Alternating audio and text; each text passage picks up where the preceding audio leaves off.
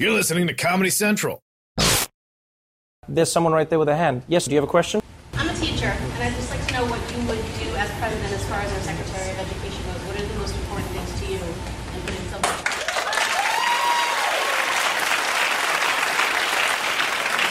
What do you teach? Fourth grade. I don't want to talk about the math problem.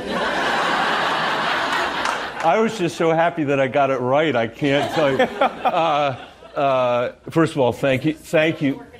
Thank you for teaching the fourth grade. Thank you for being a social worker. I would like to put somebody in that job who's walked in the footsteps of the teachers in this country and also the kids in this country that are living in poverty.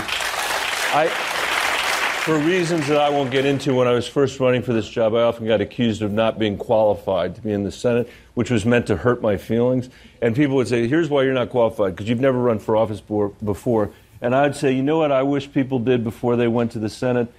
Teach in a high-poverty school for 10 years of your life, so you can understand what's going on in this country. And on just the teacher pay question, which you didn't ask, but I'll just mention, we got to understand, people, that we are living in a country where we have inherited a system of paying teachers that was developed when we had a labor market that discriminated against women and said you can have two professions.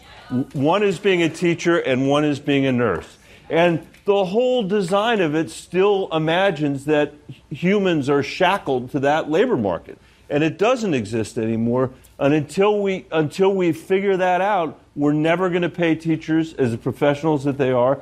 We're going to continue to lose 50% of them in the first 5 years of the profession. And this achievement gap that we have in this country will never be solved.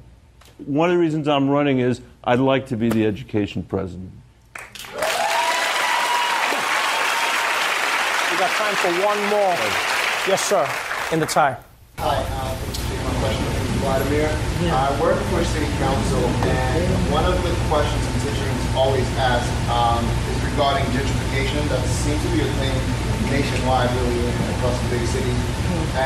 But we understand that, so their concerns always, in terms of affordable housing, is that the guidelines and criteria to determine affordable housing doesn't match, right? So what they'll say is, well, what they claim is low income is high income, right, for a lot of, especially New Yorkers. Yep. And we understand that that's something that's linked to the federal government. So how any fix you would have for that? First, let me say that I used to work for a mayor, and one of my jobs was going to city council on Monday night to get yelled at by the city council. And the first night I ever got back from that, my kids were very young, and they'd seen it on TV, and all they wanted to know was, how did you get inside the television set? And what did you do to make those people so mad at you? So I know a little bit. But I think there are three things. One, we got to fully fund housing vouchers in this country. Half the people that are eligible for housing vouchers in America don't get those housing vouchers. Second, we have to build a lot more housing in the United States, and that's going to require much better alignment between the federal programs that you're talking about and local government's decisions on zoning. And all of us in America are going to have to suck it up and realize that we're going to need to have more density in this country if we're actually going to have affordable housing. And some of the most progressive cities in this country are the least embracing of that sort of housing. And third, a point that you didn't ask about, but it's related, we've got to figure out how to address evictions in the United States of America, because we are destroying families, the ability of people to hold a job and hang on to housing, because too often we use the remedy of eviction when a less onerous remedy could actually make the difference. So thanks. Ladies and gentlemen, Senator Michael Bennet. Thank you very much. Thank you very much. The Daily Show with Trevor Noah, Ears Edition. Watch The Daily Show weeknights at 11, 10 Central on Comedy Central and the Comedy Central app. Watch full episodes and videos at thedailyshow.com.